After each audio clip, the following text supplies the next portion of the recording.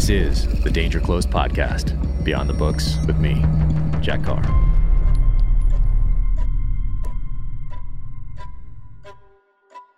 Welcome to the Danger Close podcast, an Ironclad original presented by Sig Sauer. It is such an honor to have as my guest today, Sebastian Junger. Now, you may have first heard of him through the book A Perfect Storm, or the movie adaptation starring George Clooney and Mark Wahlberg, or through his numerous other books or his reporting for Vanity Fair from conflict zones around the world. His latest novel is Freedom and details a 400-mile journey that he took on foot along railroad tracks in the United States. Just a fantastic read. And as you can tell, I had a lot of notes for this interview. I got to read, one at the beginning, and then I snuck in another one at the end there. But there was so much I wanted to talk to him about. I had 4 pages of notes and questions. I think we got through maybe one of them. Just a fascinating guy. I've been a huge admirer for the longest time. And because I didn't get to read this during the conversation, I'm going to read it quickly right now to set the tone for what is about to come. And remember, if you like the conversation, be sure to leave a 5-star rating and review on Apple Podcasts, on Spotify, or watch it on YouTube, subscribe wherever you get your podcasts. So I'm going to start with this. The word freedom comes from Freedom, which means beloved in medieval German. And it is thought to reflect the idea that only people in one's immediate group were considered worthy of having rights or protection. Outsiders, on the other hand, could be tortured, enslaved, or killed at will. This was true throughout the world and for most of human history, and neither law, nor religion, nor common decency held otherwise. The corollary was that if the enemy was not going to show mercy, you might as well fight to the death. Freedom as a supreme value was born of the fact that there were really no alternatives worth considering, and the result was that the freest people were often the most warlike. Amazing. And he's also said, we can understand how valuable freedom is by understanding the lengths people have gone to preserve it. Without further ado, Sebastian Junger. Sebastian, thank you so much for taking the time to do this. This is incredible. I've been a huge admirer for quite some time. Of course, I became aware of you, I think, the way a lot of people did, through Perfect Storm. Yeah. And just an incredible. My mom was a librarian, so I grew up surrounded by books and a love of reading. So I was always very in tune with that world. Yeah. And it was an amazing, obviously an incredible book. I think it spent a year in hardback on the New York Times list, and then 2 years in paperback or something like that. Something like that. Yeah, that's right. Amazing, absolutely incredible. Thank you. For this latest, I'm going to try my best to stay on freedom. There's so much I want to talk to you about, but I know we're limited on time, and I want to be respectful of that. And so I want to try to keep it to freedom, which was absolutely incredible. I love that you read it yourself on the audio version. I read it and listened to it. But I love that you're exploring this theme, especially with all you've done in life up to this point. To explore the theme of freedom, especially right now, is very poignant. And I want to start with a quote from this book for those who haven't read it. And you write, for most of human history, freedom had to be at least suffered for, if not died for. And that raised its value to something almost sacred. The idea that we can enjoy the benefits of society while owing nothing in return is literally infantile. Only children owe nothing. To be fair, it's hard to feel loyalty to a society that is so huge it hardly even knows we're here, and yet makes sure we are completely dependent on it. So I've also heard you say freedom means freedom from oppression, not freedom from obligation. So how did you come to that conclusion through this 400-mile journey that forms the framework for freedom? Or is that something you've always known? Was it an innate understanding from your upbringing, or did you come to it through life experience at home and abroad? Yeah, well, thank you for that quote and for reading that quote and for the question. So just so that your listeners sort of know the terrain, basically part of the book of Freedom is an account of a trek that I took along the railroad lines, which are these sort of swaths of no man's land that crisscross the country. And I went with 2 or 3 buddies. We'd all been in a lot of combat, and we went from DC to Philadelphia, and then we turned west and headed for Pittsburgh. And as I say in the book, over 400 miles. Most nights we were the only people who knew where we were. We were sleeping under bridges and abandoned buildings, cooking our dinner over fires, drinking out of creeks. The cops were looking for us with a helicopter at one point. Of course, it's illegal to walk on railroad lines because it's private property.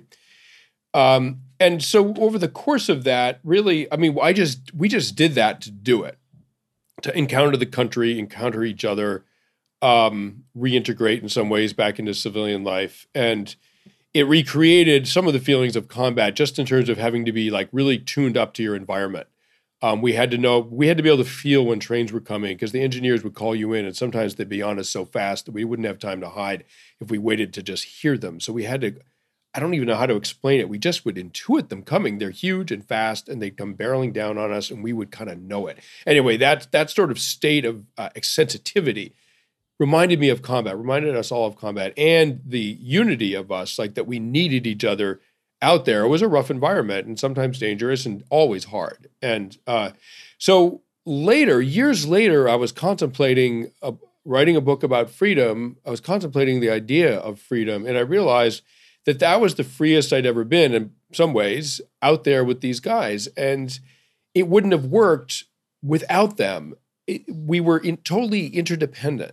And we were very free from outside control. We did what we wanted, when we wanted to, and very few people knew we were doing it because we were kind of creeping along through the edge of American society. But we were totally dependent on each other for the tasks that were needed to be done for us to survive out there. And that meant that we had great autonomy as a group, but very little personal autonomy within the group. We all needed each other. We had to collect firewood. We had to get clean water. We had, a million things, right? And then, so what I realized as I was researching freedom is that for tens of thousands of years, humans as groups have been often autonomous from predatory larger groups or from animals or what have you. But that doesn't mean that the individual is autonomous within the group. Like that is kind of a silly idea. It's not human, right? I mean, we're social primates and we get our protection. We get our ability to survive because we live in groups. And immediately that means that really in sort of biological and social terms, the idea of the lone person being completely autonomous and owing nothing to anyone else is basically a Western fantasy. And I wanted to sort of tackle that in my book, Freedom, because I think we all owe a lot to our community, to our family, to our community, to our town, and to our country. Not necessarily an obligation that has to be discharged in uniform, but we owe something. And I wanted to try to understand what that was. And did you, so you had this experience in combat and for years and years, multiple conflict zones, Sierra Leone, Liberia, Kosovo, Afghanistan, multiple different conflict zones around the world. And then you found some of those feelings and emotions and tasks at the tactical level that here in this country, as you moved along these railroad lines, and in a little bit safer than some of the places that you've been in the past, but there's a lot of danger out there as well. You were shot at, trains are going by, the police are looking for you, like you said. So there is danger involved, and you met a cast of characters along the way, and you roll that into this story. Yeah. So it was fascinating. But so for those that aren't familiar with some of your past work, did you always know that you were drawn to conflict zones? Were you drawn to trying to understand the nature of interpersonal violence, community on community violence, state on state violence? Were you drawn to that from an earlier age, or was that something that you developed? Well, I think you studied anthropology in college. Was that something that you developed through that study, or how did that come about? Well, I think I was sort of typical 8-year-old, 10-year-old boy, like me and the neighborhood kids. This is back when children played outside, of course, in the late 60s. Yeah. What did we play? We played war, right? I mean, we literally, and I was old enough that when we played war, often we were recreating the battles of World War II. Like, and some kids had to be the Germans, and some kids got to be the Americans, right? And all of our dad, not my dad, but most of our dads, had fought in World War II. And I think a lot of young boys are sort of fascinated by war. And I grew up in a completely, protected, safe little town. And so I think I was curious about its opposite, which of course is war. But I should also say that my father was a refugee from 2 wars. He grew up in Spain, and his family left when the fascists took over in 1936. They went to France, and then they left again. His dad was Jewish. They left again when the Germans came in a few years later, and he came to this country. And he came to this country because, as he said to me later, that he knew that it would always be democratic. Fascism would never come here. It would always be a free country. And the tricky thing is that fascists often explain their power grab as a form of freedom. And so the word gets very tricky. And one of the things I wanted, the word is easily misused. And one of the things I wanted to do was sort of explain more precisely what that word means, so that it's maybe it's a little bit more impervious to misuse, because it's so powerful. And once someone drags the word freedom into the conversation, I feel like they expect everyone to back off with their questions and their demands. Like, hey, I'm fighting for my freedom, so don't ask any questions. And that, that's just not true. And so that was what I, later wanted to bring to the conversation. But to answer your question, but my late 20s, I was working as a high climber for tree companies, which was a pretty dangerous job. I got hurt doing it, and I started to think about dangerous work. Maybe I could write about that. That led to my first book, The Perfect Storm, but it also led to me going to Sarajevo in 1993, which was besieged by essentially fascist forces. The Bosnian Serb army was shelling and shooting at, bombarding a completely besieged civilian population. They killed or wounded 1/5 of the people in that city. Extraordinary. And children, everybody. And so I was there off and on for about 6 months in 93, 94. That was my first experience with war. And eventually, much later, I was in Afghanistan in 1996 when the Taliban were taking over. I was with Ahmad Shah Massoud in 2000 as his forces fought al-Qaeda and the Taliban. Then after 9/11, I was with his forces when they retook Kabul. And eventually, I had the amazing experience of being with the U.S. forces. I grew up during Vietnam. It never occurred to me I would ever cover a war that had American forces in it. I didn't see that happening, and indeed it did. And that, in a lot of ways is, I've loved every aspect of my career as a journalist, but I got to say my experience with American forces was really kind of life-changing. Almost the sort of pinnacle of my professional career. I think in 07, 08, I was in the Korangal Valley of eastern Afghanistan. And I'm going to go back to that in a second. I have so many questions about that, but I was going to try to keep it to freedom. And there are parallels, of course. Of course. No.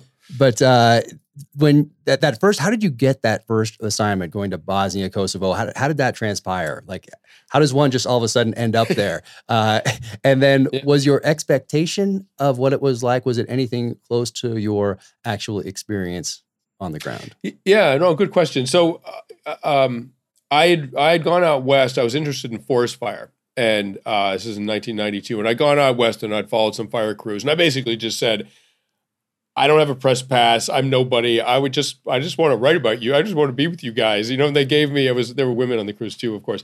But they said, yeah, okay, there's a helicopter. It's going out to the fire line. Just jump aboard. And essentially. So I wrote an article about that was accepted by a magazine in the early 90s called Men's Journal. And a great editor there, Steve Byers, sort of espoused my cause, and he thought I was a decent writer. And so I had this idea of going to Bosnia. I was like, Steve, man, just write me a letter. Just say that I'm working for you. And I wasn't. I was freelance. Right? Just pretend.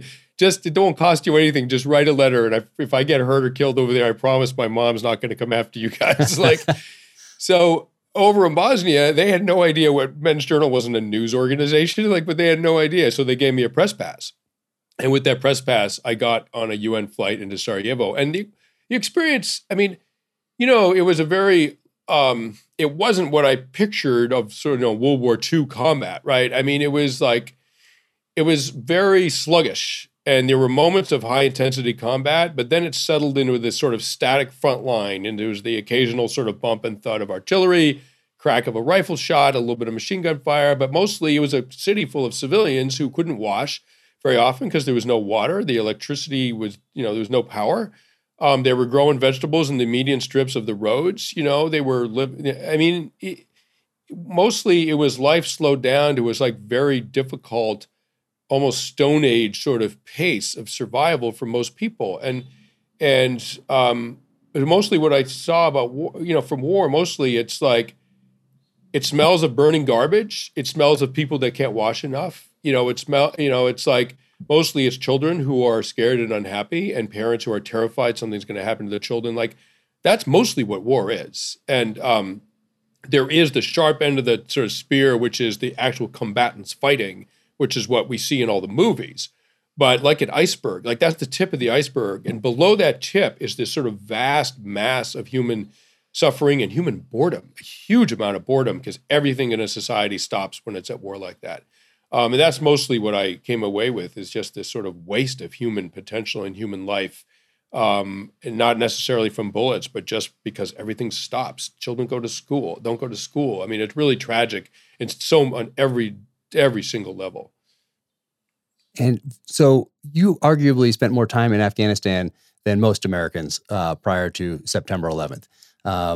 Was that part of coming back, Bosnia, Kosovo? You're looking at now. You're interested in continuing to report in conflict zones. People know you have that experience now. Is this when Vanity Fair enters the picture? When do you start writing for them and actually going forward as someone without just a letter from a guy at Men's Journal? Well, suddenly I had some credibility. I mean, I did. I was doing very low-level stuff as a journalist in Sarajevo, like radio reports and stuff like that. But then my first book, The Perfect Storm, came out, and that bumped my profile. And I just kept going back. I didn't want to write another book. I mean, it probably would have been a bestseller, but I was like, no, I really want to be a war reporter. And they're not well paid, and they're sort of anonymous. Really, in terms of the public, but I really that it just intrigued me, and it felt extremely meaningful to be doing something like that. And so I just kept going back to war zones, but with assignments now. Vanity Fair started giving me assignments, so now I had quite a high profile with which to talk about these quote forgotten wars. I'd always wanted to go to Afghanistan, and I saw photos of Afghanistan. My dad grew up in Europe, as I said, and we lived in Paris when I was a kid. I remember we were walking past a bookshop in Paris, and there was this amazing book of photos from Afghanistan in the 70s, like unbelievable photos of these nomads and in the Wakhan corridor, like these Mongol-looking people. Just extraordinary. And I'm like, I've got to go. I was 12. I was like, I've got to go to this country one day. And eventually I got my chance in 1996, just as the Taliban were taking over. We were shot at by Taliban gunners on the outskirts of Kabul in July of 1996. It's amazing. I remember growing up, some of my parents' friends after college had backpacked through Europe, and then they'd gone to Kabul. They'd gone to Afghanistan. Right. It was a very popular destination in the, I'd say, late 60s, early 70s. It was on the hippie trail, right? It was to India and Thailand or whatever. Like, it was on the hippie trail. It was an amazing place, and it's it's physically, geographically, it's just gorgeous. So it's beautiful. Stunning. It's like the American West. It's got everything, and rivers and mountains and deserts and the Afghan people. I just love the Afghan people, and their hospitality. I mean, beyond hospitality, like we were getting shelled once by the Taliban in 2000. We were on a forward position, and it's a very bad situation. We had no counter batteries, right? I mean, we were just getting shelled with Katyusha rockets, and we had nothing on our side to shoot back, and so we just had to curl up in a ball until they ran out of Katyushas, right? That's not a good feeling. There was no air power, there was nothing. This is way before Americans were involved. I was with Massoud, and I remember these fighters were trying to get around me because I was a guest of their nation and of their leader, and they were trying to get around me to protect me, from the explosions. We lost a horse in that, right? I mean, it was a bad situation. And their courage and their concern about me was so profound, it was almost embarrassing. I was like, no, I'll take my own shrapnel, thank you. I appreciate it. But it really was a stunning example of national pride and hospitality. It's such a beautiful country. And that's one of the questions that I was gonna ask was about that beauty juxtaposed with that violence. And as a reporter, not someone who is on a side actually fighting, but reporting on that conflict, and someone who is very active and who spent a lot of time outdoors and obviously thinks about freedom. What when you juxtapose the beauty of that land and a mountain people that have repelled invaders for centuries, most recently, obviously, us, Soviet Union, the British. What that juxtaposition, when you reflect on that beauty and that violence, what stands out to you? Is it that juxtaposition, or does one or the other kind of sway things for you when you look back on those times in Afghanistan? You know, most of the world is gorgeous in its own way. You know, and you know, we've created urban environments that I would say aren't exactly gorgeous, but the people who live there, it's their home, right? And so really the most profound beauty there is one's home and one's people. And that's what people are fighting for. And that's sort of why I wrote the book Freedom. I mean, freedom, people will die to protect their community. People will die, obviously, to protect their children. And people will die for freedom. And I'm not talking about, you know, modern day America where that word is so loaded and used in so many ways. I'm talking about for the past 100,000 years, like the ability to be self-defining, to not be under the unfair or cruel control of a greater power is something that people are like, throughout history, are like, you know what? I might die doing this, but it's better than living unfree. And so to me, it just begged a book about it. And what I would say about the Afghans is, yeah, they fought the Brits. They fought the Taliban. I mean, the Northern Alliance fought the Taliban brutally, right? I mean, they were outnumbered 3-1.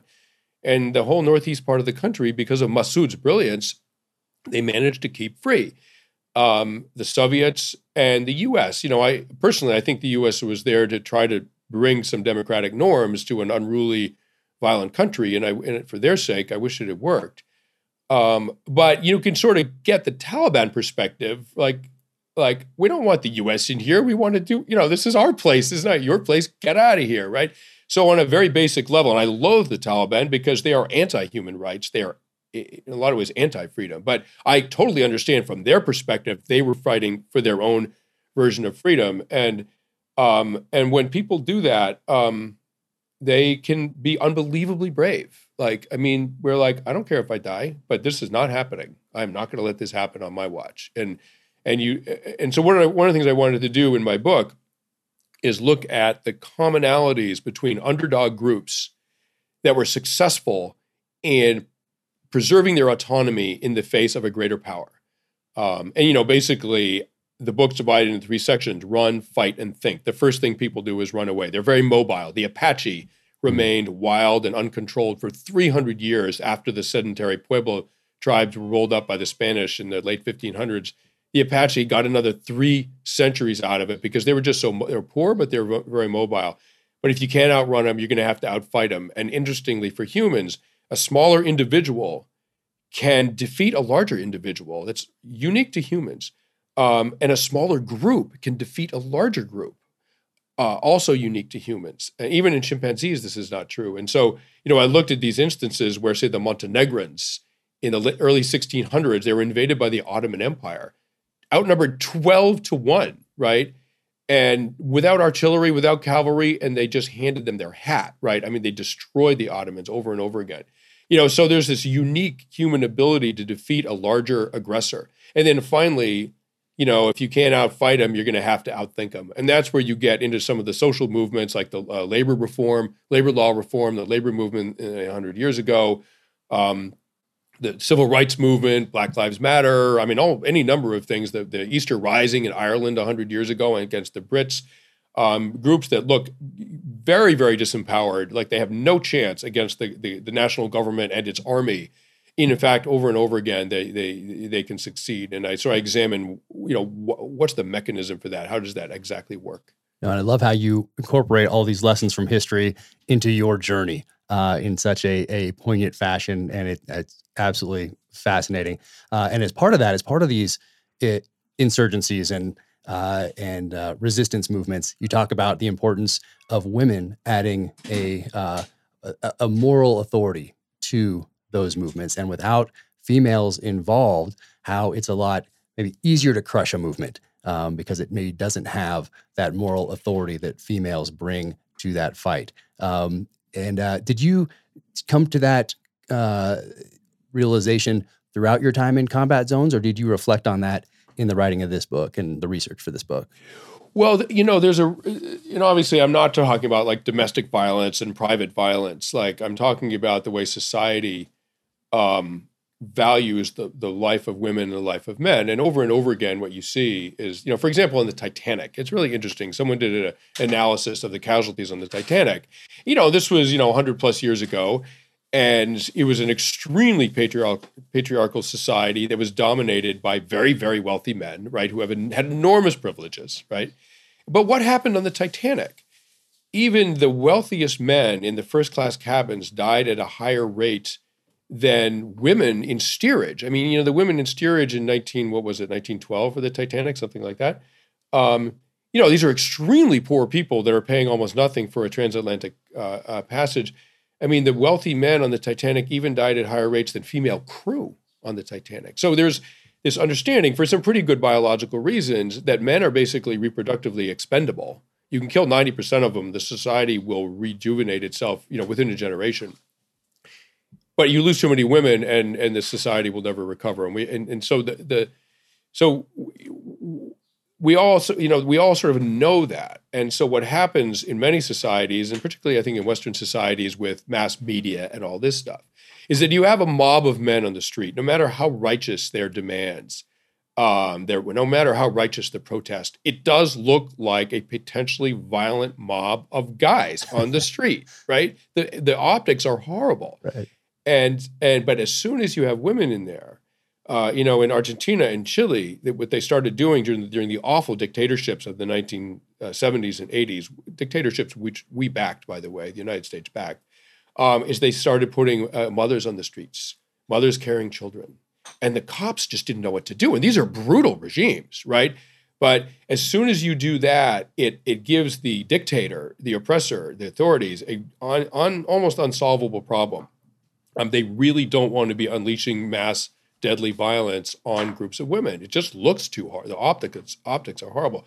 And so what one cop said, I love this quote, in Lawrence, Massachusetts in 1912, there were the textile mill strikes. And, these are mostly like Syrians and Lebanese and Turks and, Italians, like all kinds of foreign people who were working the mills. They had they had no rights at all in this country, right? A lot of them weren't even citizens. But they were being brutally exploited in these mills, and they were protesting as they should have. And so what they started doing was putting women on the front line of these protests. And these 18-year-olds in the Massachusetts National Guard with their bayonets fixed were like, what do we do with this? We can't do this. Uh-huh. And this one cop said, police captain said, he said, one good cop can handle 10 men, but it takes 10 cops to handle one woman. Mm-hmm. And that tipped the balance. And there's also this other issue of sort of like women are very good at lateral social networks that are very hard for the authorities to penetrate. Males do a great thing also, which is they have vertical hierarchies. But if you decapitate the head of a vertical, if you take out the leader of a vertical male hierarchy, you've sort of incapacitated it. You cannot do that with women. There's no way to decapitate it because it's lateral. It's egalitarian. It's not hierarchical. And so that also can be used, that can be endless fun when used against, the authoritarian regime. Interesting. And then some of these police officers, these military personnel from these dictatorships, a lot of them have sisters, they have mothers, they have friends. I mean, it has that whole different dynamic. It shifts the dynamic of the conflict quite considerably, and it's a tool that can definitely be used to the advantage of the insurgent, no doubt about it, or to the resistance movement.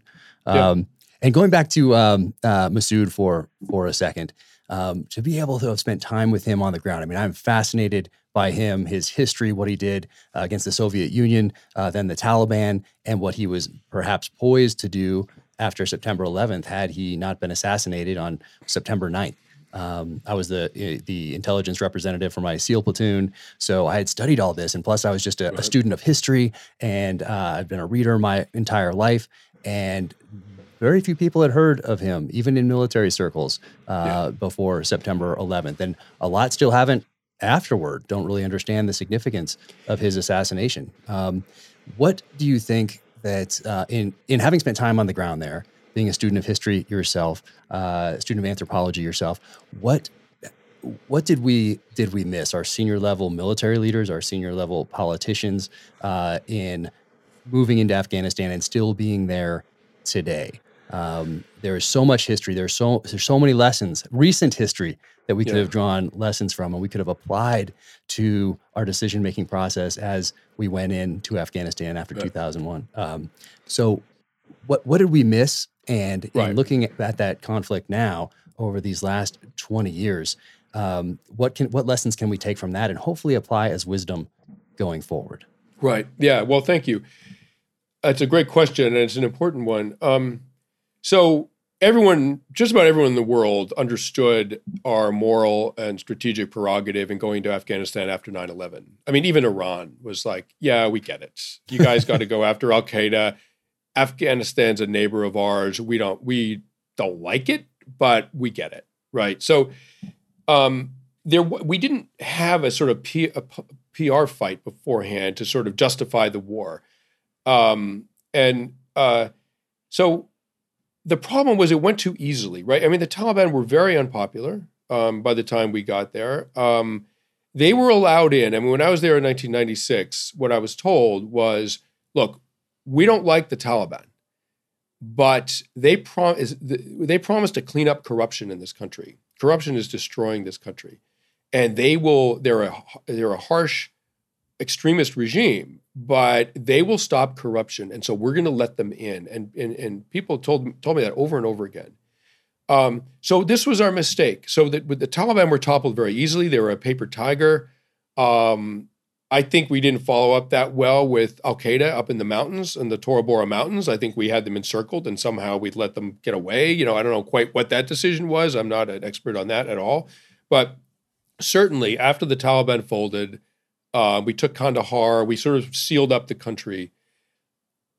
And the next thing we did was leave, right? We left 15,000 soldiers there and some NATO forces and some coalition forces and basically moved on to Iraq. And the Afghans, they know what happened to the Kurds in Iraq in 1991, right? The Kurds allied with us, and then as soon as the war was over, we left, and they got massacred. Of course, they know about this, right? So they were looking at America like, you're leaving 15,000 soldiers here, like there's 40,000 cops in New York City alone, right? That's all you're leaving here. This isn't going to work. So not only was it not enough men and resources on the ground to get the job done, but it was very hard for Afghans to sort of buy into the big project, right? Because they knew eventually this day would come where we're pulling out completely and the Taliban are going to take Kabul. And the way I think we tried to compensate for our light footprint, which I think was due to the fact that President Bush was headed to Iraq and had been headed there all along, which I think was not a good decision. But the way we tried to compensate by that was dumping a huge amount of money into Afghanistan. Like basically, you can fight warlords or you can buy them off. But what that did was impart the perfectly wrong lesson, which was, that money was just feeding corruption. It was feeding the tumor of corruption in Afghanistan. And so what we could have done with the 100,000 soldiers early on, we were trying to do with billions of dollars and just buying off everybody. And it fed the original problem that got the Taliban a foothold in that country in the first place in the mid-90s. And it was just like strategically, it was like the exact wrong idea. And, thousands, tens of thousands of people, good people, Afghans, Americans have died as a result of that strategic error.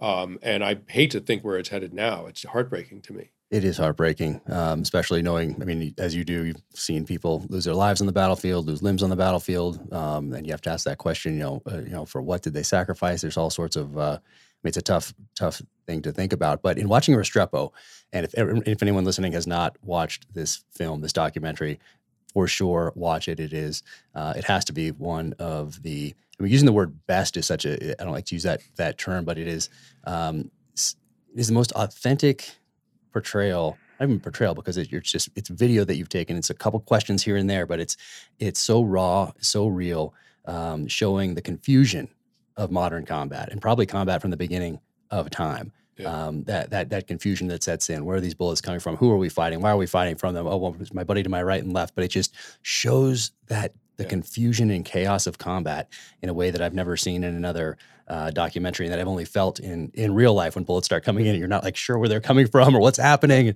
and it's quite chaotic. But for me, some of the most heartbreaking parts of Restrepo are watching the captain go in and talking to the village elders in the shuras, and having Colonel Austin come in clean shaven from another, from a fob somewhere else, and land and, lay down the law for a couple sentences and then leave again. Right. And I saw that so often during my time in Iraq and Afghanistan. And one of my takeaways is that one of the most important things that one can do at a strategic level really is understand the nature of the conflict in which you're engaged or about to engage forces, because that's your responsibility. Yeah. And watching those interactions was so difficult. One, because we know how it ends now, but even at the time, it's like we put these people in an untenable situation, and so it's so difficult to watch that. And so in going back and looking at those interactions, how do you feel about those interactions? So not the combat that is shot in that confusion, but the quiet moments, the sitting down and putting this 20-some-year-old kid in this position, dealing with these village elders who know they're just going to wait us out, essentially. Yeah. That's all they have to do is wait us out. They know we're not going to be there. As you said, they've learned the lessons of the past. We don't necessarily do that as well as they do. Yeah, I mean, the Afghans, it's an ancient agrarian society, and, time is honestly, it's a little different for them. I remember when I was with Masood, maybe it was in 2001. At any rate, I was in the Panjshir Valley way back, and we climbed up this mountain and just to look around, and we found this old guy who was out there on his own, and there was this newly planted tree on this hilltop, and we asked him about it, and he said, "Oh, well, it's such a beautiful view here," and it was a gorgeous view. He said, "It's just a beautiful view here, but there's no shade, so I just planted this, and it was a sapling. It was like 6 feet tall." He said, and this guy's like 80, right? And he said, "I planted this tree so we could have some shade when we look out at the view." And I said, "Well, that's going to take a while." And he looked at me like I was nuts. He was like, "It's not for me. It's for my grandchildren." As if that was the most obvious thing in the world. We don't think like that. Oh.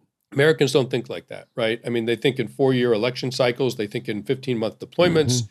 Mm-hmm. And so there's an advantage to that immediacy as well. I mean, everything has a pro and a con, right? I mean, there's disadvantages to thinking 50 years in advance. Definitely there's disadvantages as well. But there was a sort of a nobility, a kind of quiet dignity to that what really, really struck me. And I think the country needs a little bit of that. Yeah.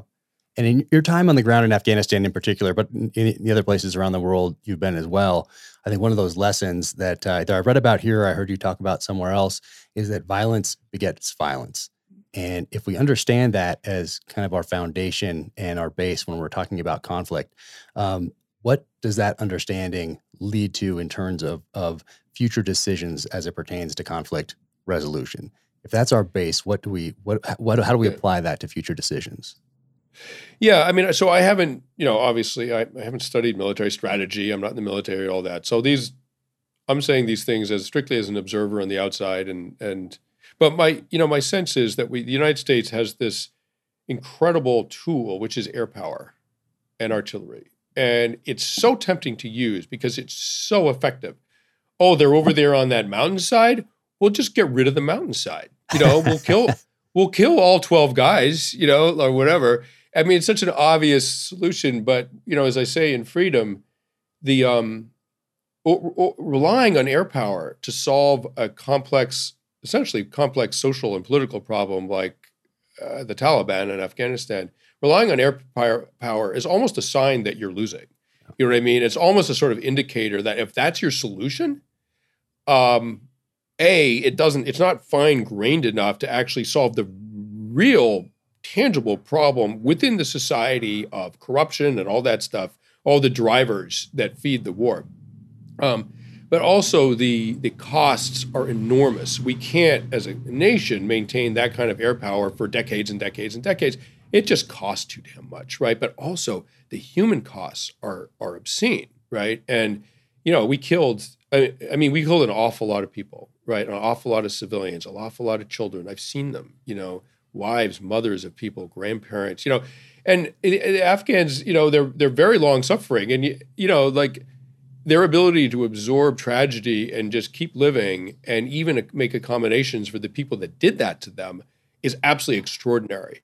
But I got, we're whatever. We're all, you understand as a human, like if you come in with that kind of power and wipe out a school by accident, and now there's 20 families who lost their little children, where do you even start fixing that? And so I would almost say, like, once we're thinking about using air power on a massive scale to fix a problem, we have to rethink what we're doing, like, because it's almost certainly a predictor of future loss. Oh, sure. I mean, look at Great Britain in World War II, the pounding they took from the Germans, like what we did in Vietnam. I mean, there's historical, there's things that's what gets me, is that there are things we can go back and study in very recent history, and we can take those lessons and apply them going forward. And we seem to not do that time and time again, which is frustrating for a reader and just someone I hope that uses common sense more often than not. And I think, I forget who it was, but they said the most important element of a combat leader is having some common sense. And that's so absolutely true. And sort of understanding, what they call I love this phrase, the human terrain. Like sort of understanding that, like, look, we're talking about people here, right? I mean, this, ultimately we're fighting war in a social context, and if you don't understand what's motivating both the enemy and your at least temporary allies, if you don't really understand that and attend to their basic needs and concerns, you are never going to win this fight, right? I mean, and that's I feel like that completely went past the sort of military command, at least in the early days after 9/11. Yeah, and then bringing it back to freedom, I know I went down the Afghanistan rabbit hole a little bit. I knew that was going to be a danger, but so in going back to that initial passage that I read earlier, as it pertains to freedom. So how do people in a society as safe as ours maintain that freedom? How do you maintain that freedom and autonomy when you're a citizen of a country that has monopoly on use of force, and seemingly continues to acquire more and more power, whether intentional or unintentional, and making its citizens more dependent upon it? How do we maintain that freedom? Yeah, well, I mean, so just first of all, it just has to be pointed out that we live in a mass industrial society, high technology society, and we all, if you just look around yourself in your room, and we all are completely dependent on a massive supply chain to give us the goods and services that we depend on for our survival. We are no longer creeping through the underbrush with a bow and arrow, bringing down our own food, right? And humanity is long past the point where we could all be doing that. So I'm just sort of saying that to point out that we feel taken care of, and so it feels like we don't need to contribute to the public good because there's just sort of this mechanized process that's sort of just taking care of everything. Right. And for most of human history, what our lives were things that we personally had to sort of like attend to. And now all of a sudden society does. And so it's easy to feel you are dependent on it. So where do we get our autonomy? We don't have a physical autonomy. And even people that sort of protest, like the US government, like the guys that showed up in the Michigan State House to protest, I can't remember what, right? Like, whatever you feel about those guys, let's acknowledge that freedom was not one of the options on their menu, right? I mean, they're driving in trucks that they didn't make, that they bought with money they got from working 10 hours a day at some job, on gasoline that was pumped by somebody else, on with eating food, bullets, guns, the works. All of it came from society, right? Overseen by the government that sort of regulates all this enough so that it keeps functioning fairly well. And so let's just give up the fantasy of, we're all totally autonomous and not part of this government and this country. It's total nonsense, right? But why wouldn't you want to be part of this whole enterprise? I don't care if you're a Democrat or a Republican. There's people in Washington you're going to hate, and there's people in Washington you're going to like. And likewise around, why wouldn't you want to be part of this? And so my sort of pitch to people is that basically you're free in a modern society like this. Your freedom comes from respecting democratic norms, from peaceful transfer of power, from the fact that you have recourse through the courts, through the ballot box to make this country go in a direction that you think is better. And as soon as you're sort of resorting to violence, you're actually doing the opposite of a path towards freedom. You're on a path towards fascism. And that's the opposite of everything we should be standing for. And, finally, let me just sort of end with this. The opportunity to feel like you're participating in the country. Some people join the military, and then that hopefully feels that way. But if you're a little older, like me, or if you just don't want to carry a gun to serve the country, how can you do it? Like, are there ways in a modern society like this where the average person can participate, feel like they belong, like in mundane ways, right? Like, and I came up with 3, and if I may, I'd love to just sort of list them quickly. They're symbolic, right? But symbolism can be very effective, very, very important. I mean, any religious ritual is basically a demonstration in the power of symbolism. So I'm an atheist, I'm not religious, but I understand, symbolism is a powerful tool. So how do we symbolize our relationship to America as individuals? And there's 3 ways. So I almost died last year. I had an aneurysm in my pancreatic artery that ruptured without warning. It was asymptomatic. It was a congenital deformity. At age 58, it ruptured, and basically I bled out into my own abdomen. I lost 90% of my blood, 90, right? Almost no one survives this. And by miracle, I survived, partly because I got 10 units of blood through my neck, through my carotid. Didn't they ask you if that was okay? Did they say, hey, something like, is it okay if we put this in or something like that while you're on the table? Like, what are you supposed to say there? Like, hold off for a sec. I didn't know I was dying, right? I mean, I didn't know what was going on. My abdomen hurt a lot, and I was going blind, and I was dizzy, and I couldn't stand up, and I was tripped out, right? I didn't know I was dying. I think often dying people don't know because they're not thinking very clearly. And I had a hemoglobin count of 1.2, right? I mean, you can't even find that Googling it, right? It's so low. It's almost unheard of. But I was conscious. And the doctor said, do I have permission to cut your neck open and put a line into your, I don't know if it's the carotid, one of the big vessels in there. He said, do I have permission to do that? And I was like, you mean in case there's an emergency? And he said, this is the emergency. Yeah, right. And then he started working on me, and then a big dark pit opened up underneath me. And I started getting pulled down into it, and my dead father appeared and started consoling me. And the last thing I remember saying to the doctor was, you got to hurry, you're losing me right now. They saved my life with 10 units of blood, donated by 10 people I'll never meet.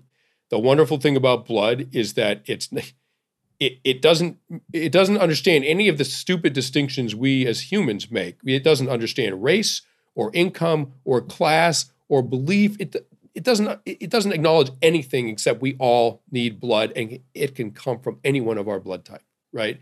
It's a beautiful thing. So now I'm like, I'm gonna donate blood as often as I possibly can. It makes you part of the web, right? Part of us. And one day you're gonna be me in that ER. I promise you, eventually, hopefully very late in your life, you'll be lying there and you're gonna have someone else's blood in your veins. It's an extraordinary thing. But the next thing is vote.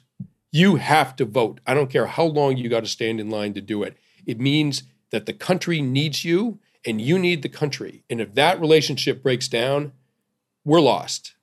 We should have 100% voting in this country. I mean, everybody should vote. Like, it just be like, that's just what happens. It would be a better country. And outcomes will be complicated for both parties, but I don't care about the parties. I care about this country, And finally, serve on jury duty.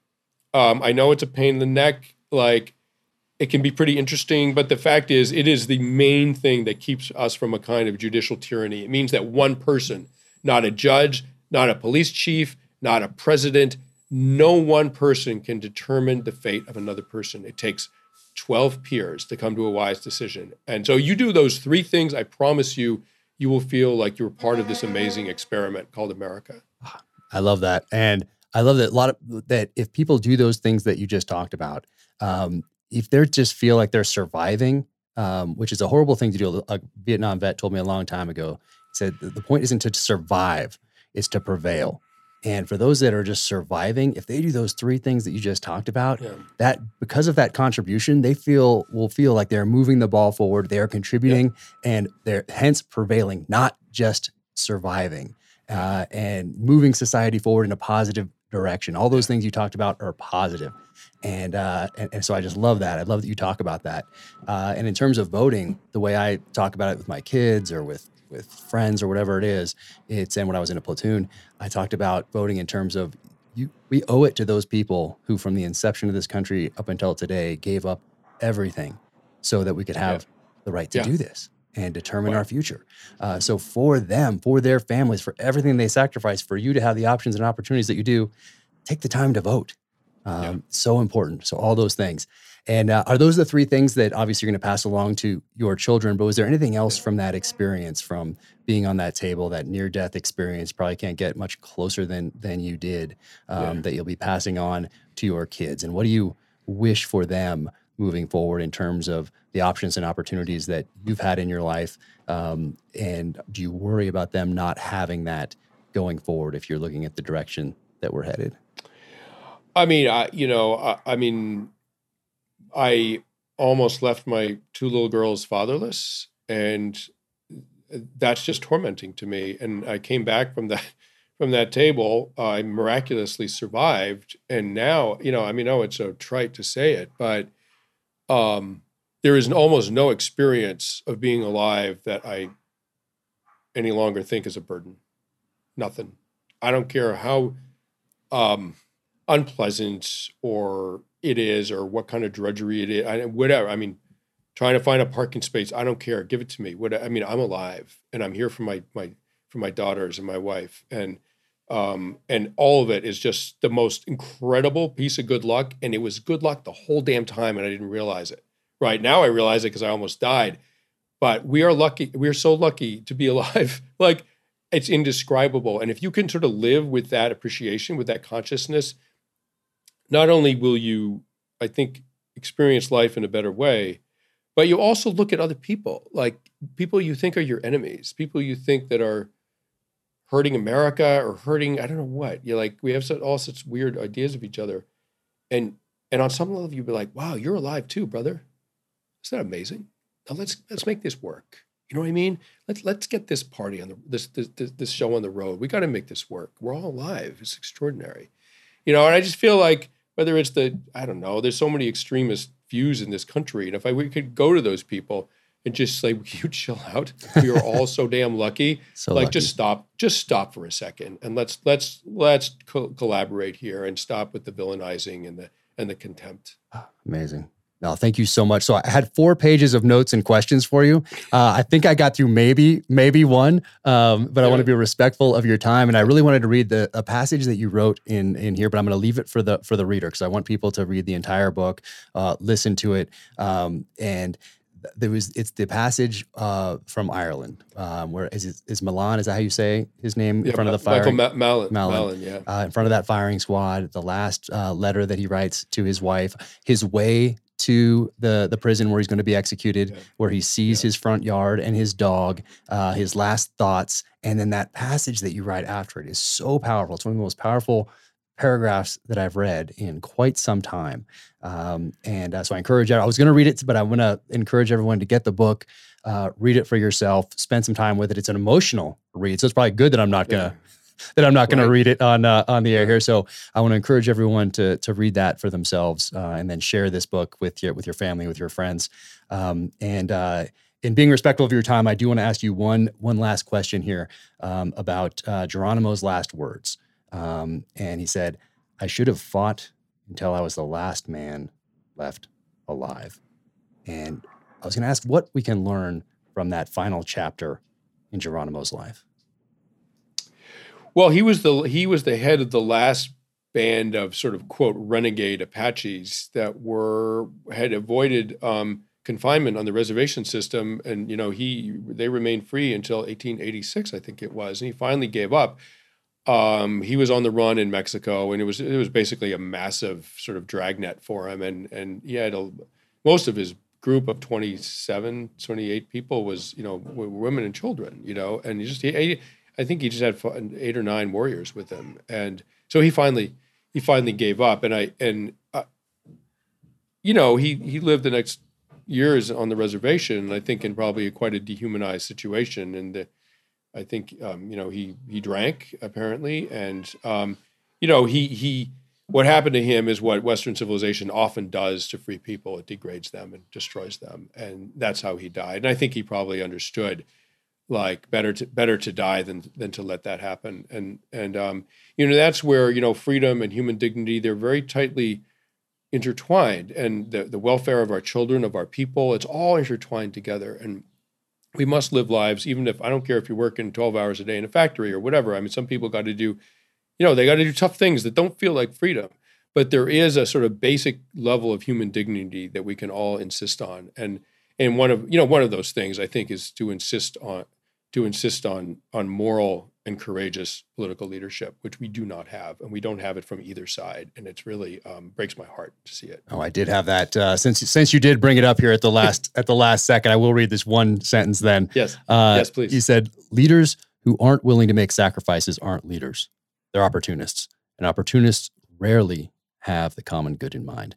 They're easy to spot, though. Opportunists lie reflexively, blame others for failures, and are unapologetic cowards.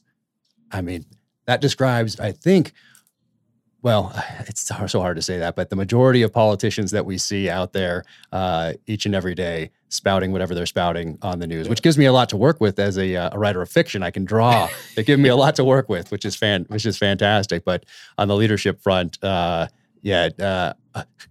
you hopeful for as far when you look at leadership, political, military, corporate? Is it drawing the right kind of people? Well, I think military leadership, for the most part, is enormously courageous, and I mean, at least in my experience of it, in Afghanistan, I mean, all of the officers that I met were, if you had said to them, "Would you be willing to risk your life on the front line with these soldiers in the next battle?" I think every single one of them would be like, "Oh, absolutely! It drives me crazy that I'm stuck behind the desk in front of a computer while these guys are getting shot at." Right. So sometimes people say, what kind of leaders do we deserve? And my quick answer is we deserve leaders who will die for us, like literally die for us, because that has been the human standard for moral leadership for 50,000 years. And now all of a sudden, it's not. And I don't quite know what to do about that other than to insist on some kind of sacrifice by our political leaders, at the very least that they give up the possibility of enormous financial gain because of their position of power. And, Democrats are just as bad as Republicans at this. I really do wonder, for example, why Mitch McConnell, how Mitch McConnell came to have tens of millions of dollars. I don't understand the math, right? And if that's like moral, self-sacrificing, altruistic leadership, then Jesus, we're screwed, right? So I feel like the country, the citizenry. There was just a report on ProPublica, which has had a lot of exposure in the last few days about the tax rate paid by, multi-billionaires, like the top 25 richest. And it's like 1%, right? The game is so completely rigged that the very wealthiest people have sort of legal loopholes that allow them to not contribute to the public good. Why aren't our politicians not plugging those loopholes? Because they're in bed with them, right? I mean, the whole thing. So, at some point, the American public on the left and the right, I think will realize that they have a common cause in returning morality and fairness to the way our legislatures do business. But right now, it looks completely corrupt. I mean, not quite Afghanistan in the 90s, but I feel like we're sort of creeping in that direction. It is disheartening. And I was going to ask you all about the Gini coefficient, but I won't. I'm going to tell people right here, freedom, find out about the Gini coefficient in here. Every single sentence in here is just so powerful. So thank you for writing this. Once again, I could talk to you for hours and hours and hours, but I want to be respectful of your time. Thank you so much for coming on. It means the world to me that you would take the time to do this. And it's in closing, you dedicated this book to your family, and you wrote, "To my beloved family who taught me the true meaning of freedom." So what did you mean by that? After all the time that you've spent in conflict zones, and you've taken those lessons and looked through that lens at our country, and then explored freedom through an entire book where you're experiencing it on the road, Yeah. and you're bringing in historical examples, weaving those into the story. What did you mean by your family teaching you the true meaning of freedom? Yeah, don't get me started on my cat. What I meant was, I mean, there's many different kinds of freedom. There's financial freedom, to be emancipated from financial worries. There's physical freedom, sexual freedom. There's all kinds of philosophical freedom. But there's also the profound freedom of loving other people more than you love yourself. And to me, that was, I don't think I was ready for it when I was 25 or whatever. I think I got a sort of glimpse of it in a very different context when this platoon in combat, where I watched that be part of everyone's experience in that group, is this amazing concern for everybody else, and often a selfless disregard for one's own fate. But then finally, I got to experience it as a father. I came to fatherhood late. I'm 59. I got a 4-year-old and a 1.5-year-old. But it's the most profound experience of freedom I've ever had, and I treasure it. And it's the main thing that makes me want to keep living is that feeling with my wife and my children. And if I had been wrenched away from it last summer, I don't even have. I can't even bear to think about it. Wow. Well, sure glad you made it. Thank you for sharing your gift with the world through your work, both in journalism and in these books. And thank you for taking the time today. It, like I said, it means the world to me. So thank you for spending the time with me. Thank you so much. I really enjoyed it. Good luck to you with everything. Thank you so much. Take care. Welcome to the Gear Highlights section of the Danger Close podcast. Because I was just talking to Sebastian Junger about Freedom, the title of his new book, I figured it would be appropriate to talk about tomahawks, about axes, because of what they mean to freedom, what they mean to me personally, what they've meant to warriors over the millennia. So I didn't get to read a couple of these passages during the podcast because I wanted to be respectful of Sebastian's time. But as it pertains to freedom and blades, I figured I'd read a little something right here before I talk about the Winkler tomahawks on the desk in front of me right here. He writes, pertaining to the frontier, "There was nothing there but you, the land, and God. And if you were still alive after the harvest, you could send for your family and make a go of it. Maybe you could convince some other families to come with you. The risks were appalling, and the hardships unspeakable. But no government official would ever tell you what to do again." A powerful paragraph there. And then this. "Life in populated areas farther east was brutally rigid. The most common civil offense was contempt for authority. And many settlers simply wanted to escape the scrutiny of church and state. Freedom on the frontier was a kind of mirage, though. The closer you got, the more danger you were in, and the more you needed your neighbors for survival, which just meant obeying their rules rather than the government's. Freedom and safety seemed to exist on a continuum where the more you had of one, the less you had of the other." Amazing. And he also talks in here about frontier life. You needed a rifle, a tomahawk, and a scalping knife. So that is a great segue into Winkler tomahawks. If you followed me for a while, you know that I'm a fan.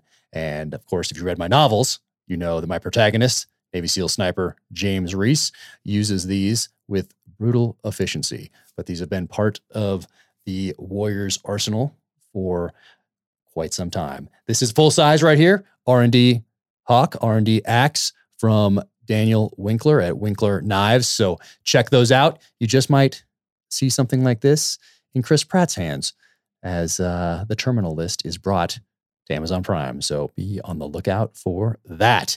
And I just got these in. I've wanted these for the longest time, and it's been a busy few years. So the compact version. And will this be making it into a future novel? If you were a betting person, I think that would be a safe bet. But check that out. So it's a little bit smaller right here than the full size, obviously. So full size, compact right here. It's just a solid, look at that. That thing is awesome. And also something I've wanted for quite some time, the subcompact. This thing, love it. So That's the this is the compact, and that's the subcompact. Once again, Winkler knives. Check them out. These are the R&D Hawks, all 3 sizes. And if you don't have one, fix that. Thank you for tuning in to the Danger Close podcast, an Ironclad original presented by 6 Hour. A huge thank you to Sebastian Junger for coming on and spending some time discussing his latest book, his history, his time in conflict zones around the world. Just a fascinating guy. I could have talked to him all day, but I kept my eye on the clock because I want to be respectful of his time in the hopes that maybe we'll get to talk again in the future. If you are, well, you should definitely check out SebastianJunger.com. That can take you to his Twitter, his Facebook, his Instagram, and it's the website's incredible. So check out all his books from A Perfect Storm, Tribe, War, Fire, his latest Freedom that we discussed today. And you have links to his articles that primarily from Vanity Fair, but others as well from that website. So check that out for sure. He's a recipient of the Peabody Award, the National Magazine Award, and Restrepo was nominated for an Academy Award. And I really wanted to ask him what it was like to be on the red carpet for a film, a documentary that was so powerful, so visceral, so violent about the confusion of combat, and what it was like to juxtapose getting an award for that in Los Angeles, knowing there were still guys downrange in the fight. So I'll ask him about that next time. It's an interesting dynamic to explore from a psychological perspective. But anyway, thank you so much for joining me. If you liked this podcast, be sure to leave a 5-star rating and review. Sign up on the YouTube channel, subscribe wherever you get your podcasts, and help beat those big tech algorithms by giving that 5-star review. So thank you for joining me today. Thank you again to Sebastian Junger.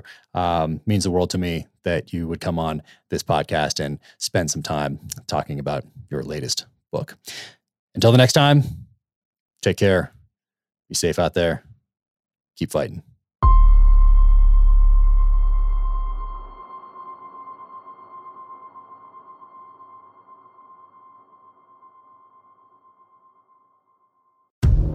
In case you missed it, on a recent episode of Danger Close, an Ironclad original, Jack Carr sat down with former presidential candidate Tulsi Gabbard. Set aside all the labels, because I've been getting asked this a lot, like, well, are you left or are you right? Are you progressive or are you conservative? What box do you fit in? Which box do you check? Completely. Are you an enemy or right. an ally?